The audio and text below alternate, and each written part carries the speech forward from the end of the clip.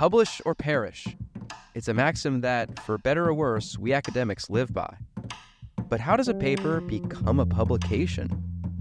How do researchers take what might have started as a rough idea and turn it into a first draft? And how do they get this draft through the review process and into a journal? Well, in our new podcast, How I Wrote This, we're going to demystify how great papers come to be. I'm Brett Gordon, and I'm a professor of marketing at the Kellogg School of Management at Northwestern University. And I'm Karen Winterich, Sussman Professor of Sustainability and Professor of Marketing at Penn State Smeal College of Business. Each episode, we're going to speak to the authors of an academic marketing paper to get the backstory.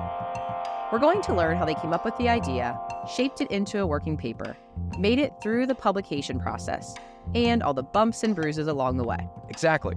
We want to dig into the challenges the authors faced, those tough decisions they had to make, and why some paths were taken and others not.